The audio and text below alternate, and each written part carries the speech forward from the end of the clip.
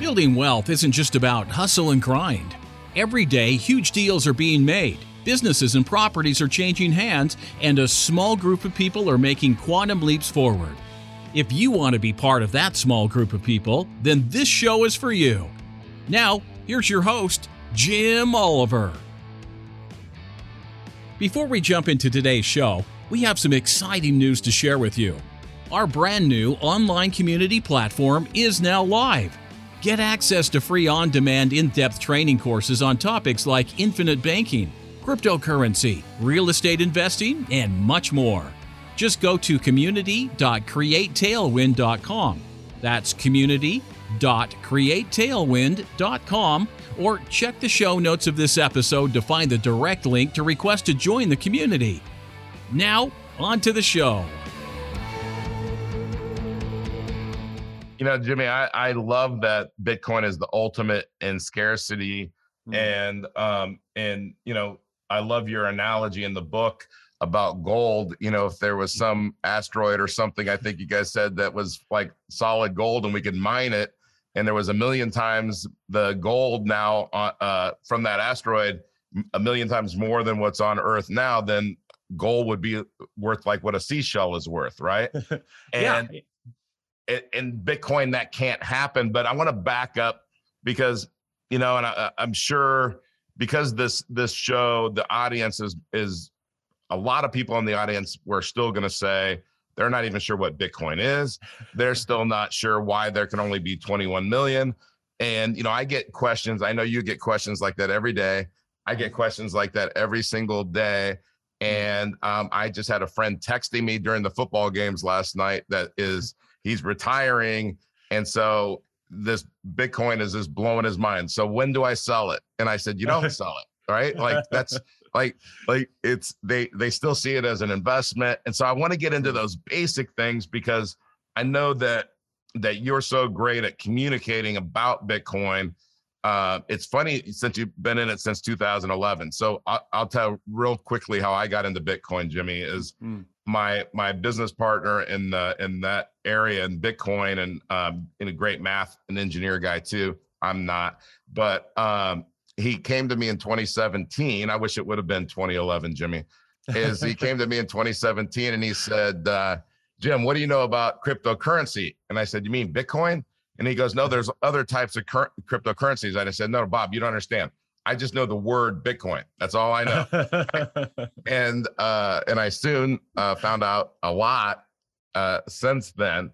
But, you know, when we talk about Bitcoin, what do you say to somebody when they say, well, Jimmy, when do I sell it? Why? I mean, like, so I buy it and it's going to go up. And then, you know, like, how do you explain that?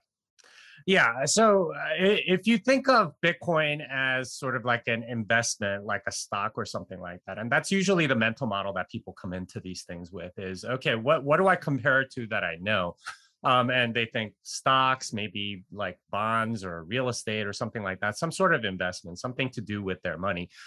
What they're not realizing is that the base money that they're comparing everything to, the US dollar, this is their unit of account in economic terms. It's what they compare everything to. That's the thing that's degrading. And that's what's causing sort of this, you know, like all sorts of bad incentives that we go throughout the book. But you need to think about money first before you can understand Bitcoin, because the current model of money is it's constantly being debased. It's inflating away. The supply of money keeps increasing, and it can be done on whim by the federal government, by banks, and so on. Even banks in Europe issue something called the euro dollar and expand the money supply that way.